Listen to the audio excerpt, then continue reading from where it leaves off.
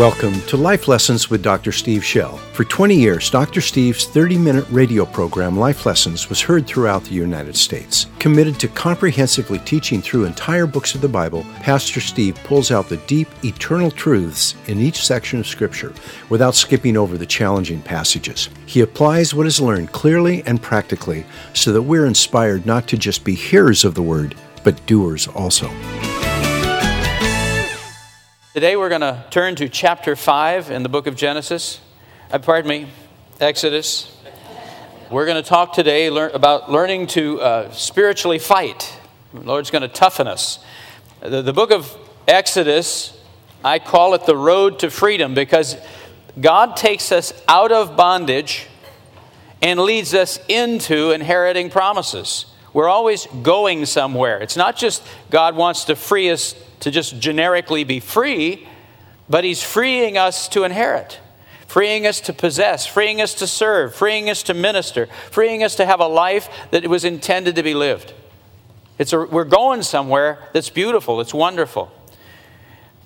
If you and I are going to be free and inherit our promises, we're going to have to learn to fight. There's a toughness that has to be in any victorious Christian. There's a courage, a boldness, and a stubbornness, you might say, that has to get worked into our souls. You have to be prepared to fight. Passivity is not the way we live out our Christian lives. You can't be passive as you deal with God or as you deal with the devil. There's a strength to us. So just because something is God's will for us doesn't mean it will come easily or without opposition. I love it when people say, you can always tell when it's God. Everything just fits together perfectly, and goes smoothly. I hadn't noticed. I don't see it in the Bible, and 40 years of my own experience haven't proven that to be true. Occasionally it has happened. It's fluke, I think. My experience is that whenever I seem to step out in God, there seems to be some sort of opposition, something that has to be pressed through and dealt with.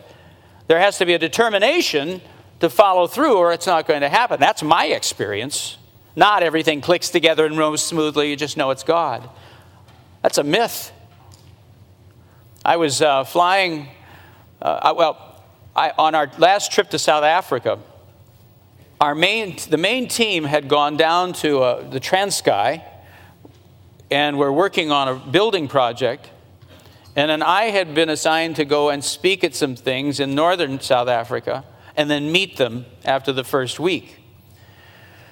Well, I remember sitting in the airplane, and South African Airlines is a nice airline, and I'm sitting there and I'm getting, served my dinner and all of this, looking out at the beautiful view. And I thought after the first week, everything had gone so smoothly. I mean, including I hadn't lost any luggage. Everything was on time. The things had gone well. And I thought to myself, man, does the devil know we're here? And I thought, this is too smooth. This is too easy. This is going too well. Either we're not serving the Lord or something's wrong here because there's no opposition. It bothered me that there was no opposition. Now, I was one day early in my worry. I would land in South Africa and immediately fall off the roof and break my ankle, and somebody else would have things go jammed through his arm, and on and on and on. So the devil did know we were there. Hallelujah. That's why you pray when we go out on missions. There is always a backlash. Whenever the kingdom of God moves forward, you can anticipate a reaction from hell. Now, I'm not trying to scare you because we're going to say loud and clear, our God is far greater than the devil. But if you don't know there's a devil, if you don't know there's an opposition, if you don't understand some of these principles, it'll confuse you. When it comes, you begin to doubt God, you begin to doubt your guidance, you begin to get confused if you don't know how the devil operates. And this chapter 5 of Genesis illustrates the heart of the devil beautifully. Satan is working through Pharaoh to hold the people of Israel in bondage. And we're going to watch the techniques. We'll see five mental techniques that the devil uses to keep people from moving forward and inheriting their freedom or their promises. So just because something is God's will for us does not mean it will come easily or without opposition. In fact, I would argue the reverse is the case. There are always forces which oppose the advancement of God's kingdom. Whenever God's power is breaking into darkness, wherever God is breaking into the darkness with salvation, healing, restoration, deliverance, love, guidance, or provision, when you can count on this, when someone's being saved or drawn to Christ, when there's healing involved, when a marriage or relationship, a family relationship or dear friendships are being restored, when something broken is being put back together, where there's deliverance from oppression and demonic assault, where there is love coming into some cold, bitter, angry heart,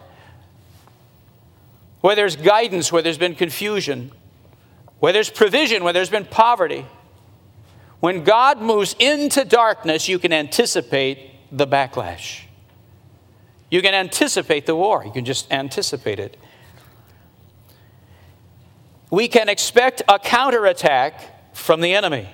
So we have to learn to fight. But the battle we experience primarily takes place in our own minds. We're going to see real clearly in the passage that God's the one that takes on the devil, not you and me. You know, I hear people belittle the devil and say, oh, he's a toothless lion, and they laugh at him and stuff. That is the dumbest thing I can imagine. Absolutely. Ooh. That means loser, I think. I hope. If it's something else, I don't know it.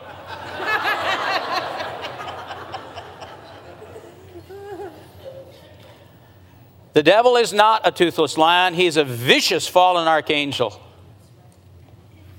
He'll eat you for lunch, except the Lord Jesus surrounds you. Our Lord is vastly superior. Our Lord is the creating God. He is the Lord of heaven and earth. There is none like him. But you and I are no match for the devil. And you don't make fun of him. You don't mess with him. You let the Lord deal with him. We're going to see very clearly that the Lord says, I will deal with him. But you and I do have a battle. We have a battle to fight, but our battle is primarily in here, in the head.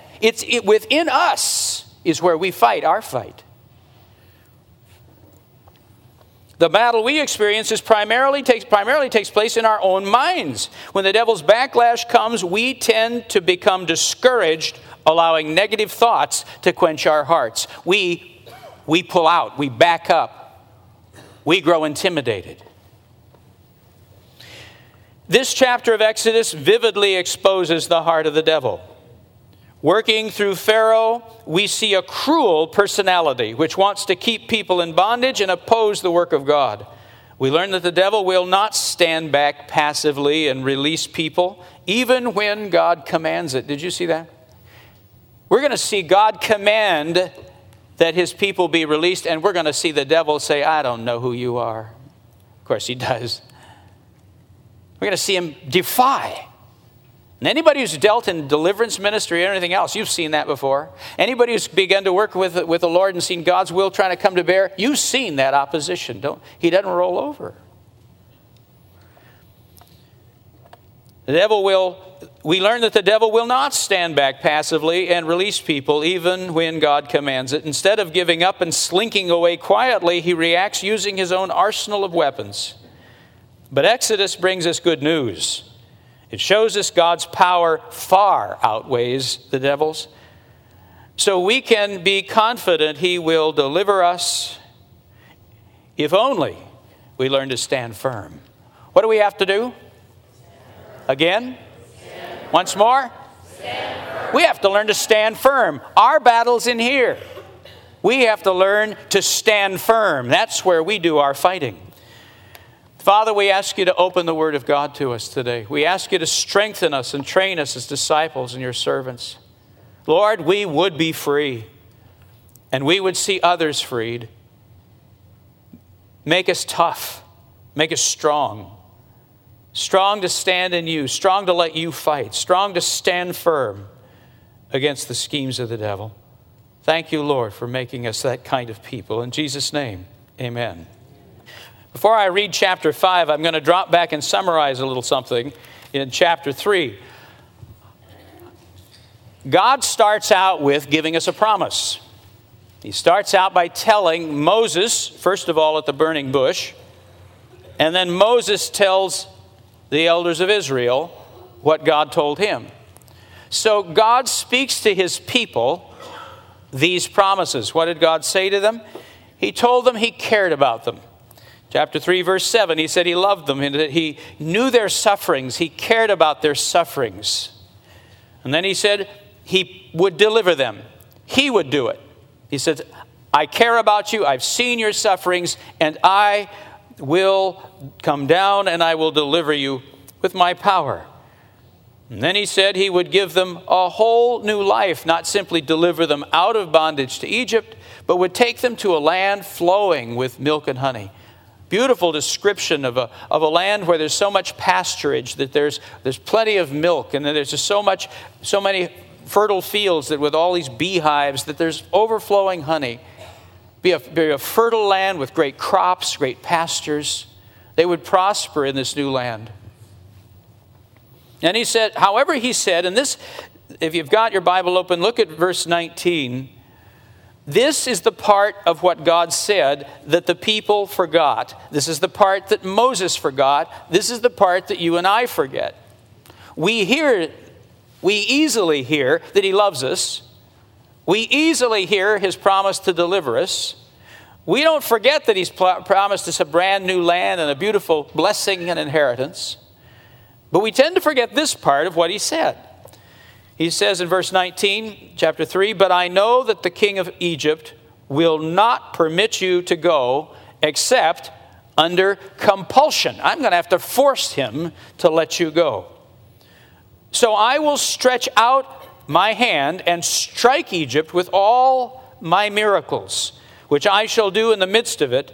And after that, he will let you go. Do you notice he said there's a battle ahead? He said there's a contest we're going to go through. I'm going to do many miracles. I'm going to have to reach out my strong arm numerous times. I'm going to have to compel this stubborn king to let you go. But after I've done all of that, then he will let you go. It's clear. That's the part they forgot. And then he says, if you notice there in verse 20, that he said he would do the fighting. So I will stretch out my hand and strike Egypt with all my miracles, which I shall do in the midst of it. And after that, he will let you go. He doesn't say, sharpen your spears, sharpen your swords. We're going to have an insurrection here. We're going to have a slave rebellion like Spartacus or something, and you're going to throw the bondage of the Egyptians off. You're going to handle this. He didn't say that. He says, I'll do it. I'll do it, but it will take some doing. Chapter 5. I'm going to read it to you, summarize some parts of it, and then we'll come back and see the principles that are there. Chapter 5, verse 1. And afterward Moses and Aaron came and said to Pharaoh, thus says the Lord, the God of Israel. This is after Moses has met up with his older brother. Aaron is 3 years older than he is. They've met up. They have gone back to Egypt. They have met with the elders of Israel.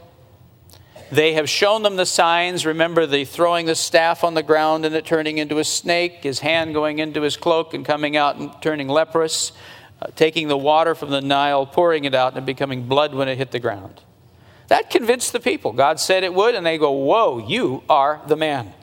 And so they're behind him. They think this is cool. They've heard God loves them. They've sent this powerful prophet. Yay, here we go. So that's their attitude as we pick up here. And afterward, Moses and Aaron came and said to Pharaoh, thus says the Lord God, the God of Israel, let my people go. Notice the command.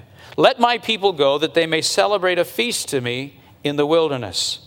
But Pharaoh said, who is the Lord? Who is Yahweh that I should obey his voice to let Israel go? I don't know Yahweh, and besides, I'll not let Israel go.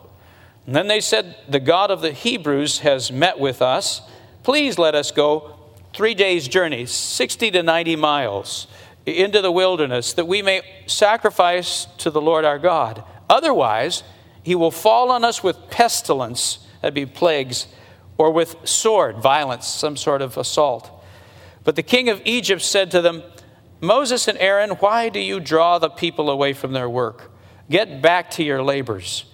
Again, Pharaoh said, look, the people of the land are now many, and you would have them cease from their labors. So the same day Pharaoh commanded the taskmasters over the people and their foremen, saying, you are no longer to give the people straw to make brick as previously. Let them go and gather straw for themselves. But the quota of bricks which they were making previously, you shall impose on them. You are not to reduce any of it, because they're lazy. Therefore they cry out, let us go and sacrifice to our God. Let the labor be heavier on the men. That's not as opposed to the women, just heavier on them. And let them work at it, that they may pay no attention to the lying words, is what he actually said. All right, now the word goes out that, no sooner do Moses and Aaron walk out of his court, but what he gives this order. And then we see the taskmasters. They are the Egyptian leaders of these slave teams. And then we see them with their foremen. The foremen are the Hebrew. There'll be bilingual Hebrews that run the various work gangs. So you've got this little structure there. The taskmasters of the people and their foremen went out and spoke to the people, saying, thus says the Pharaoh. And so this command is given, and the people now have to go out and gather straw or twigs or junk or whatever they can find to make bricks. Now, the way they made bricks is they took clay, and ordinarily they would have chopped straw, which provided sort of the tactile strength for the thing, and they'd mix it into this clay. They push it into wooden forms and dry those bricks in the sun. They were not fire-dried or baked bricks. They were sun-dried. They'd sun-dry these bricks, and they'd stack them, and then they'd cover them and protect them from the weather. But they had a certain quota. They had to make X number of these things. And ordinarily, the Egyptians have been providing them the chopped straw, the raw materials. Now they say, now you have to make the same number of bricks, but you have to find that binding material for yourself. Obviously, it's just adding to the work, trying to work them to death. Well, they complain. They have access to him. The foremen do. They can apparently appeal to Pharaoh. So verse 15, we see that appeal. The foreman of the sons of Israel came and cried out to Pharaoh, saying, why do you deal with this way with your servants? There's no straw given to your servants, yet they keep saying to us, make bricks. And behold, your servants are being beaten. But it's the fault of your own people. They don't say, it's your fault, Pharaoh. This is a dumb idea. They're not that foolish. But they say, you've got government officials that you must not know about that are making dumb choices and asking us to keep doing work without supplying the straw. And then they find out to their horror that their problem is not some government official down the line. It's Pharaoh. He turns obvious with anger and says to them, you are lazy, very lazy. And therefore you say, let us go and sacrifice to the Lord. So go now and work, for you shall be given no straw, yet you must deliver the quota of bricks. And the foremen of the sons of Israel saw that they were in trouble, because they were told, you must not reduce your daily amount of bricks. When they left Pharaoh's presence, they met Moses and Aaron as they were waiting for them. You can imagine how this went.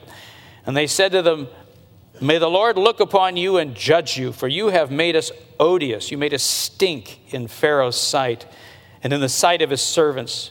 And you've put a sword in their hand to kill us. You've given them an excuse to work us to death. And then Moses returned to the Lord and was really very immature. It comforts me to see how immature he was. Hallelujah. O Lord, why have you brought harm to this people? Why did you ever send me? Notice he's whining. How many does that comfort? Yeah. Whiny prayers. Ever since I came to Pharaoh to speak your name, he has done harm to this people, and you have not delivered your people at all. What did he forget?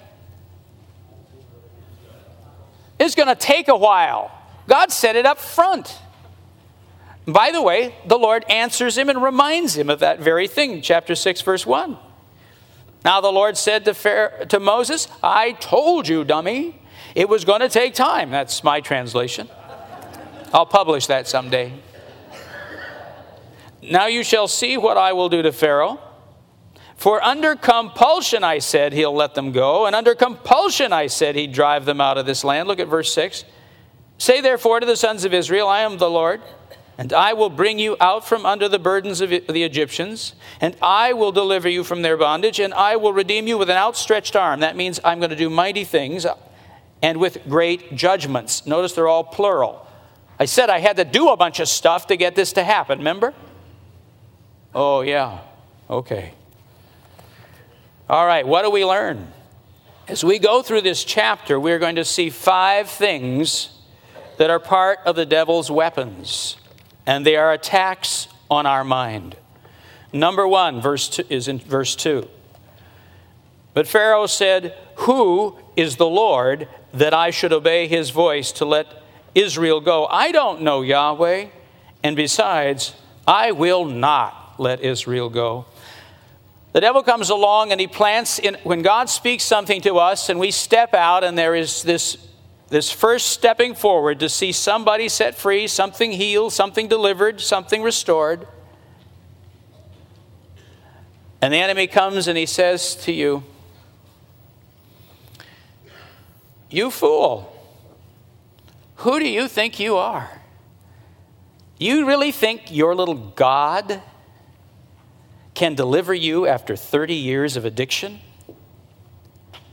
You think that your little God can get you free from this? Don't you know that depression's physiological? You're not coming out of that. Not even God can help you.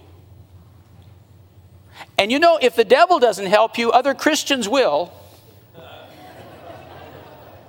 One of the meanest things in the world is what other people in the church often say to you when you're sick or suffering.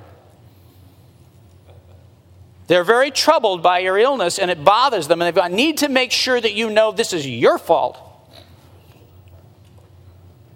Don't they? I'll tell you why they do it. They're frightened. They're frightened that if it isn't your fault, it might happen to them. And so they need to make sure you know that this is your fault. Forgive them, I guess. It's foolish, it's stupid, but it happens all the time. Little well-meaning people. I call them Santa's helpers. Behind their back. I don't call you Santa's helpers. I haven't called anybody that lately. Other churches I did.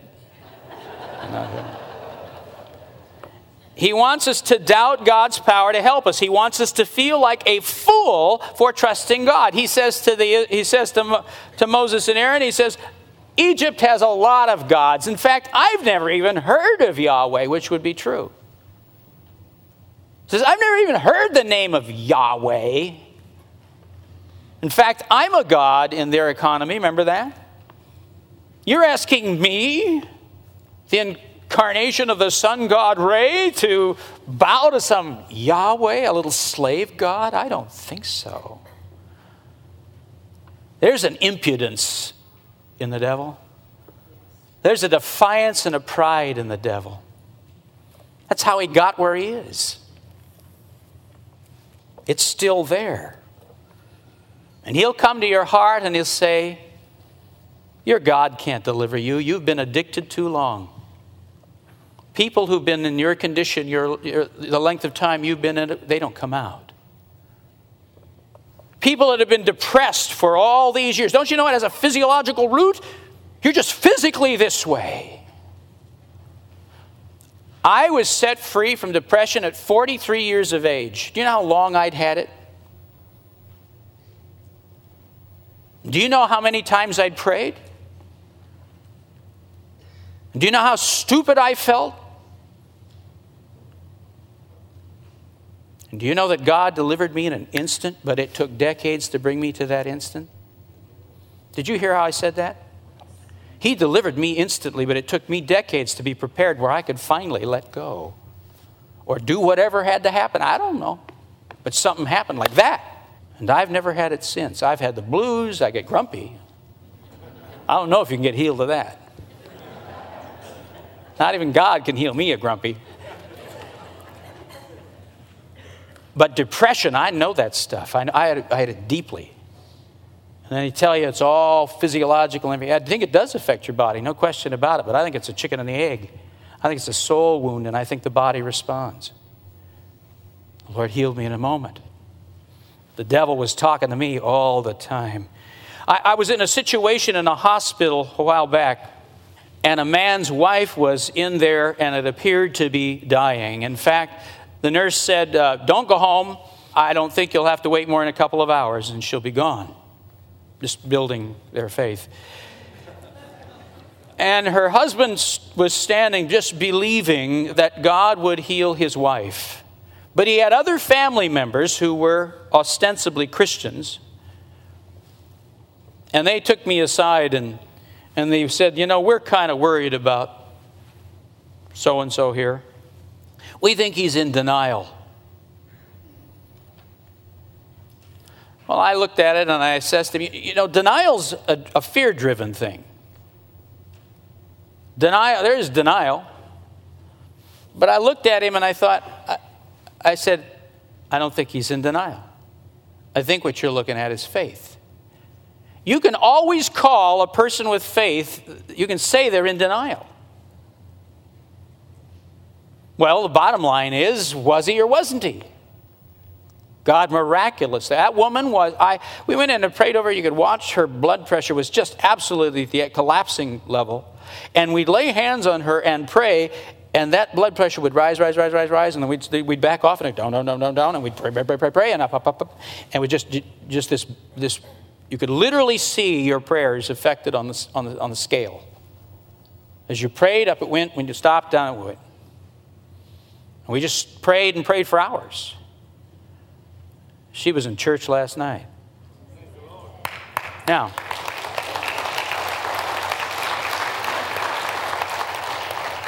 you tell me, was he in denial? But family, so ostensibly Christians. I never see them in church, but they call themselves Christians. They were telling him, you're in denial. If the devil doesn't do it, your family will.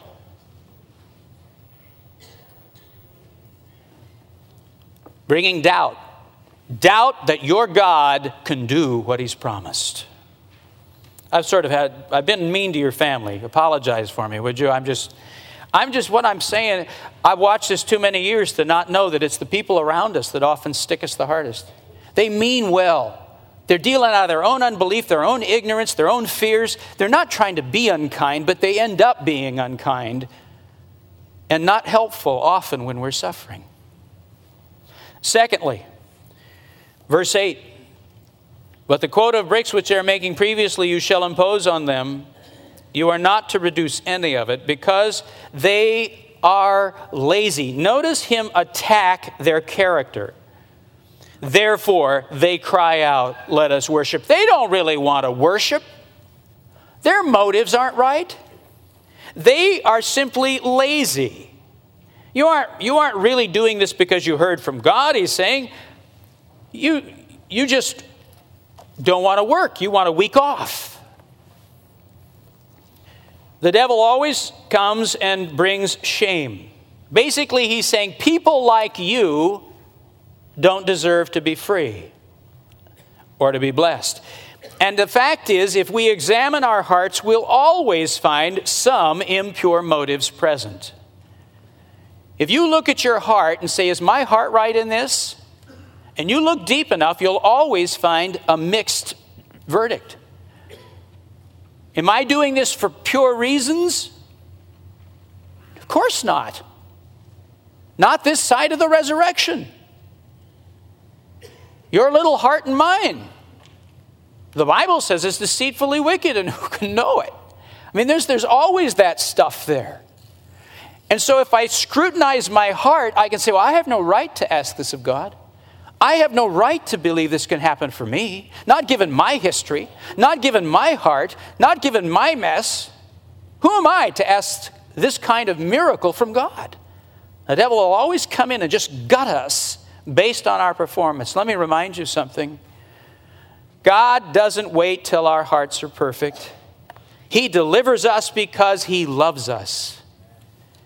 Not because we deserve it. He delivers us because He loves us. He's the one that came along and said, I'm going to do this. He delivers you because He loves you, not because you deserve it. I can think of a man in another church far, far away. By the way, I don't use you in illustrations. Sometimes people think I do. And I used somebody's healing last night, so maybe I do. But I don't use you in negative ones.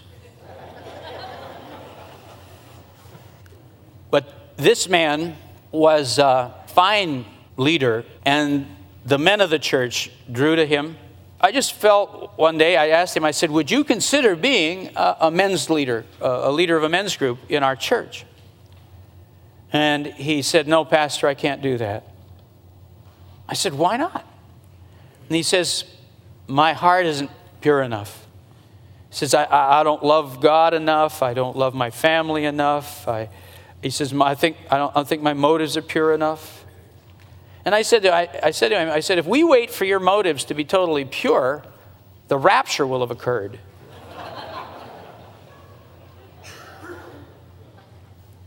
And I meant it. I'm not encouraging bad motives. We can do things for bad motives. There's no question about that. But if you're waiting for your little heart to be pristine before you step out and do something, you're going right on to heaven without doing a thing. What you do is you choose to follow the right motives. You choose to follow the Lord. The question is, are you obeying God? And if you're obeying God, then you step out and you do what He's told you to do. Thirdly, verses 9 through 19, I'll just read verse 9. Pharaoh says, in fact, the order goes out that very day. Let the labor be heavier on them, and let them work at it, that they may pay no attention to the lying words. He comes along and he says, look what happens when you trust God. Things just get worse. You see, there's that demonic backlash. You step forward in the Lord, you can anticipate a reaction. But when people don't know it's coming, when they don't understand this principle we're talking about today, they react with shock and they go, whoa, I'm asking God for help and things are getting worse. How many of you have heard people say things like this? Whenever I start to get serious with God, bad things happen. I know people that are afraid to go on with God because every time I do, something bad happens. It's almost a superstition. Or this. When I tried to stop, an incredible craving, a worse than I've ever felt, came over me till I gave in.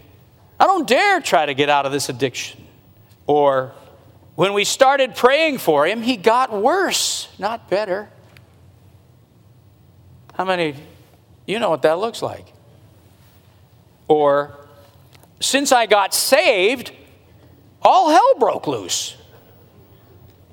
Life was pretty smooth till I got saved. What's the deal here?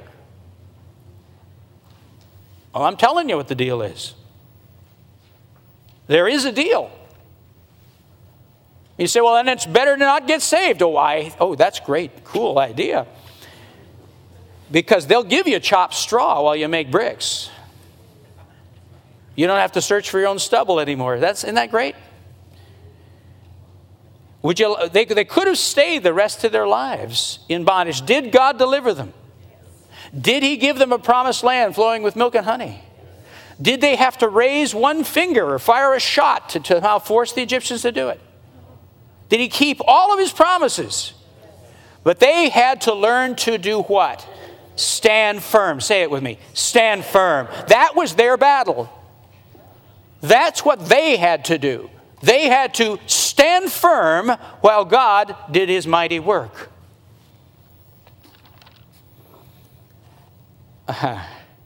Okay, I guess I'll use this. No, I won't.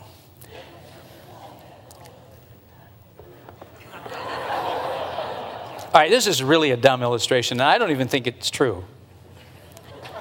But someone told me it is, and I believed them. Have you ever heard of a flea circus? They take little fleas and they train them to do little acrobatic acts and walk on little trapeze and stuff like that. Haven't seen one lately, have you? You have to look at it with a magnifying glass. But there are such things. There's flea circuses. And the key to having a flea circus is you've got to stop the fleas from hopping. Because fleas, hop. They don't walk, they hop. They spring from place to place, and you've got to break them of that habit if you're going to have a flea circus. You knew that, I'm sure. Well, I was told the way they do this is you put them in a matchbox, and you flick the matchbox, and the flea hops upon instinct and bangs his head, or whatever's up there on a flea. And they just keep doing it. They just keep flicking the matchbox. And the poor little flea keeps bang, bang, bang, bang, bang. And after a while, the fleas go, oh, no, not jumping anymore. And they can break the flea of the habit of jumping, and then you can put it on the little trapeze and make it.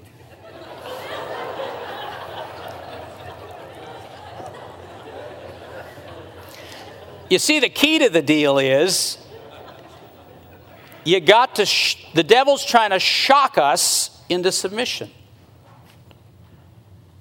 He's trying to break our habit of being free.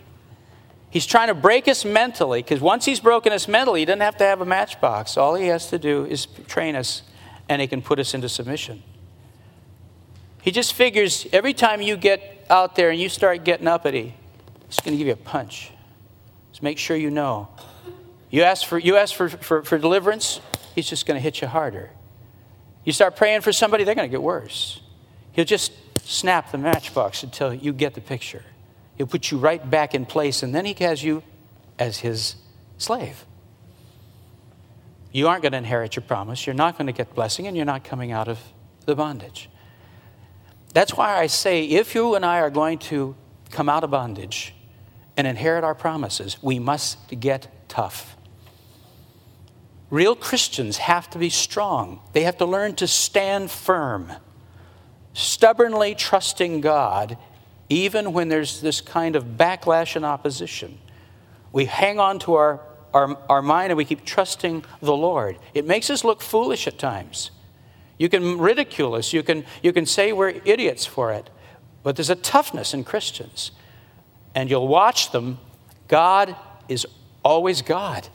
When he makes a promise to us, he keeps his promise. And those who stand firm inherit their promises. Fourthly, in verse 20 and 21, when they left Pharaoh's presence, that's after all of these foremen and taskmasters came out. The Hebrew foremen come out of that meeting, and Moses and Aaron are waiting somewhere outside the palace.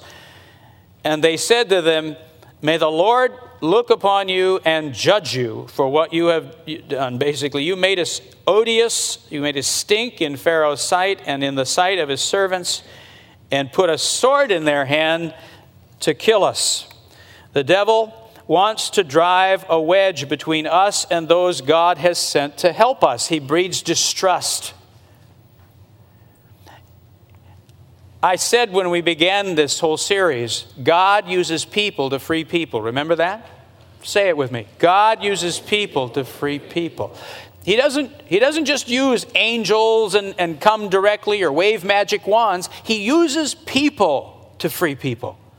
And in this case, he had sent Moses, and Moses dragged along Aaron.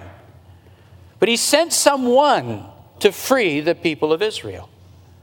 And it's very important to the devil that he separate the hearts of the people from those he sent to help them. Distrust. And so when that backlash comes, the natural reaction in us is to get angry at those who encourage us to trust God. And it makes us get isolated and sullen. Don't keep telling me to trust God. I trusted God, and look what happened. And it separates us. It's a very important part of the process. He wants to drive a wedge between us and those God has sent to help us. Basically, they said to Moses, look at the trouble that listening to you has brought on us. We trusted you, and look where it got us. May God, they literally say, may God punish you for misleading us. He wants us to turn away in anger from those who tell us to be patient and trust God. Fifthly, verse 22 and 23. Then Moses returned to the Lord and said, O Lord, why have you brought harm to this people? I beg your pardon. Why did you ever send me? Ever since I came to Pharaoh to speak your name, in your name, he has done harm to this people, and you have not delivered your people at all. Notice that God is held responsible for what the devil did. A confusion comes in the mind, and we begin to blame God for the demonic response. God, why did you do this? I beg your pardon, why did who do this? God, I prayed. I'm doing this for you. I'm trying to lead these people to the Lord. And look what's happening. I give my life to Christ, and look what's come. Why did you do this? Notice the confusion he wants to bring. He wants to set us against the Lord, set us against each other. As it were, set us against ourselves in shame. But he wants to set us mostly a wedge between us and God. And you'll notice the problem for Moses was that he remembered only the part of what God said about the deliverance and about the land of milk and honey, but he forgot the warning that there would be a battle. When Moses listens to God, God then immediately says to him, I told you this would take time.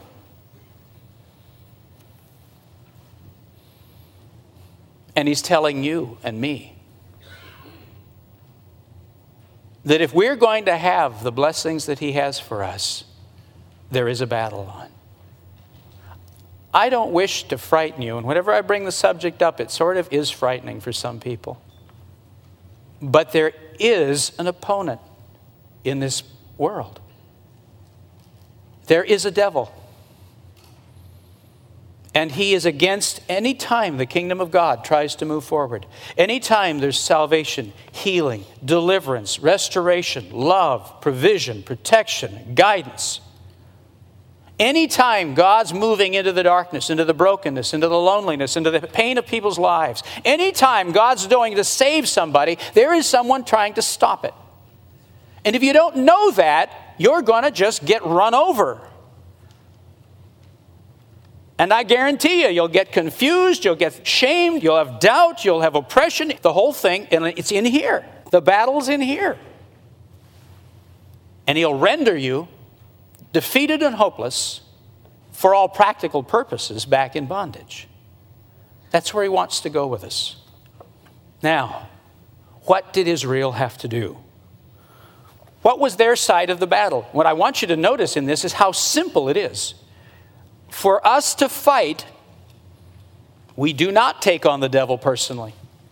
Oh yeah, there's times when we will cast demons out, that kind of thing, or address something. But even then, man, you're hiding in God and you're letting the Lord do the work. But here's all you have to do. First of all, pray. We see them praying to the Lord. That's what started the whole thing. Keep the communication open. Let him remind us over and over of what he's promised. We keep forgetting. We need to sit with him and let him remind us of his promises. Secondly, Israel had to repent for their sin. You say, where did you get that? Well, I get it out of chapter 5, verse 3. Remember when Moses and Aaron, they came to Pharaoh and they said, let the people go 60 to 90 miles out into the wilderness that they may sacrifice to the Lord. The reason they needed to go that far is because the Egyptians found sacrifice revolting. These animals they worshipped, and here the Hebrews were slaughtering them. So it produced a violent, angry, emotional reaction from the Egyptians. So if we're going to sacrifice, we have to go out into the wilderness. Well, do you know what sacrifice represented? Absolutely. Forgiveness of sin. You took the animal, you confessed your sins, and you slit its throat, and basically you're saying, there but for the grace of God go I. That should be me that's dying right now for my sin. That's what burnt offering was. It was a confession of sin and a plea for mercy, which of course looks forward to the Lamb of God, the cross. It worked because they were expressing faith in the one who would come and die for them. You and I today express faith that one has come and died for us. We look backward, they looked forward, but it all went to the cross. Do you see that? And so they're saying, God has appeared and we're feeling really worried. Why would they really be worried? Well, do you suppose they were worshiping Egyptian gods? Remember what happened when they were out there at Mount Sinai? They built a golden calf. You bet they were worshiping Egyptian gods. You suppose they picked up any of the Egyptian morals? Oh, I think maybe a few of them. And then to hear that Yahweh, the God of Abraham, Isaac, and Jacob, the one that, didn't he just fricassee Sodom and Gomorrah for the same stuff we're doing? And so they said, we've got to have a worship service quick, really quick. We got to do some repenting. We got to get our hearts right before God. That's what that was all about. That was no lie. That wasn't a bluff. You know, you might think, well, they just wanted to sneak out of town. My foot. You are not going to sneak out of Egypt with the Egyptian army. They'll come out and just clean you out in a second. You're not going to sneak out of Egypt. It's going to take the Red Sea to do it. So they had to pray, they had to repent for their sins, confess them, and ask for God's mercy. They had to cooperate with those that the Lord sent to help them, Aaron and Moses in this case. And then lastly, and we'll turn to our final verse, that's in Ephesians chapter 6. Paul describes this same thing and says it so beautifully. The last thing they had to do was what? Let's try that again. Once more. Yeah, they had to stand firm. Now listen to Paul. Chapter 6, verse 10. You all know where Ephesians is now that the children told you. Finally, be strong in the Lord and in the strength of his might. Whose might? The Lord's might. Notice God's going to do this fighting for us. Put on the full armor of God so that you'll be able to stand firm, say it, stand firm against the schemes of the devil. And you know now 5 of them. You know 5 of the things, and you know what they are. The schemes of the devil come after your mind, gutting you, draining you of confidence in God. For our struggle is not against people, but against spiritual forces, the rulers, the powers, the world forces of this darkness, against spiritual forces of wickedness in heavenly places. The devil and his demonic host. We're dealing with a spiritual opposition, not people. Therefore, take up the full armor of God, God's defense, so that you'll be able to resist in the evil day, and having done everything, to stand firm. See that? Say it. Stand firm.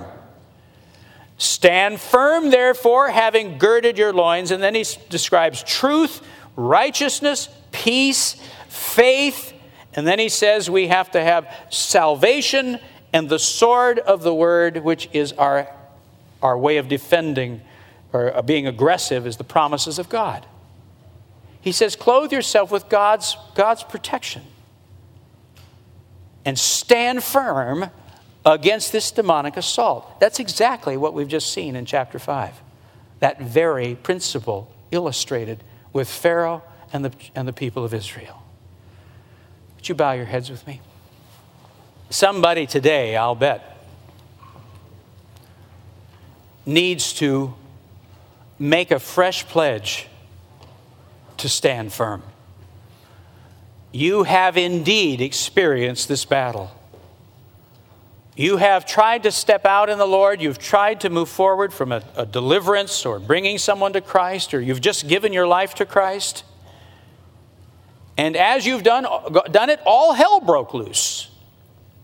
And it confused you, and it shamed you, and you thought, what in the world? And it's caused you to drive back and doubt God and doubt yourself and be angry at those who tell you to trust God. The mental battle's been on full swing, and when you see it done there with Pharaoh, it's so clear. But right now, you know that you need to make a fresh pledge and say, Lord, I will stand firm. I understand there's a backlash that comes, but I also know what you promised me. And I know you're a powerful God. You far outweigh anything the devil can ever do. Doesn't matter how many years I've had this thing. You're a God who can deliver me. And you will do all you've promised. You will, I don't care how long that person has refused to receive Christ. You're a God that can break through every defense. I'm trusting you. I'm going to stand firm believing you will do all that you've promised to do. Now, if that's you today, then rather than just raise your hand, I'd like you to stand. I think we need to stand actually and illustrate that standing firm. Who needs to stand and say, I'm going to stand firm. I'm pledging to the Lord today. In the face of this, I will stand firm. I reject doubt. I reject shame. I understand this oppression. I know where it's coming from. I refuse to distrust those who love me and pray for me and encourage me. And I will not blame God for what the devil's doing. I choose today to stand firm. Hallelujah. For my God is great. My God is strong. There is none like him in all the universe, maker of heaven and earth. He's the Lord of lords and the King of kings. Though the devil is a shrewd and a vicious opponent, my God will destroy him with the strength of his arm. My God will do miracles and force him to release me or my loved one. Hallelujah, hallelujah. Heavenly Father, we come right now. And we start out by repenting in any way that we've allowed distrust to come in. In any way that we've grown confused and accused you, in any way we've grown hostile toward other believers who've encouraged us, forgive us. Forgive us for doubting your power. We forgot, Lord, that you said it was a process, that it would take time. We forgot just what Israel forgot. But you did deliver Israel because of your love for them, and you will do the same for us. Today we stand firm, we trust, we declare in the name of Jesus Christ, you will save, you will deliver, you will heal, you will provide, you will guide, you will restore, you will bring love and melt that heart. You will do it, for you are Yahweh. I am that I am, the ever-present Lord, the same yesterday, today, and forever. We bless you and we praise you, oh God. We stand firm now. Would you just, between you and the Lord, tell him right now why you're standing firm? Just have a little conversation for a minute. So this is a personal thing. Apply it. Just under your breath, just say, Lord, I am standing firm on your promise that. I'm standing firm on your promise, Lord God. I'm standing firm. Praise you, Jesus. Hallelujah. Oh, Lord God, we bless you. We put on the heavenly armor. We stand clothed, Lord, with peace and faith, with righteousness, defended by your strength, and trust you now, Lord. Stand in the power of God to see you deal with the devil, Thank you for breaking his plans. Thank you for forcing him to release and to let go. Thank you, Lord, that you have bought us with a price. We are yours, and no power of hell can hold us. We praise you, Lord. Just strengthen us and refresh us in our faith and confidence. Grace our heart to stand firm, believing you to do all that you have promised, above and beyond what we could ask or think. You are a great and mighty God. You never lose, and we praise you for that. In Jesus' mighty name we confess it. If you're confessing that, would you say amen? Amen. Thanks for listening. If you like this podcast, please click the like button, subscribe, and share it with a friend. For more information, just head to our website, lifelessonspublishing.com. That's lifelessonspublishing.com. There you'll be able to order many of the books Pastor Steve has written.